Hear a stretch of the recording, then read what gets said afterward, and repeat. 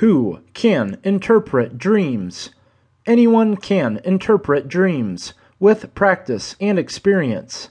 Some may think that we cannot ever understand the mind, and therefore no one should be able to interpret dreams.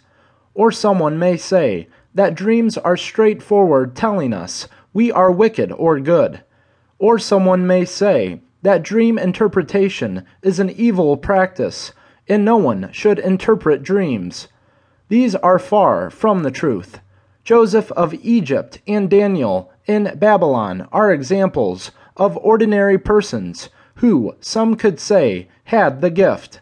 But as we understand from the story of Joseph, he himself had dreams. Thus he was experienced as a dream interpreter. Remember that Isaiah said of the last days that people would dream dreams.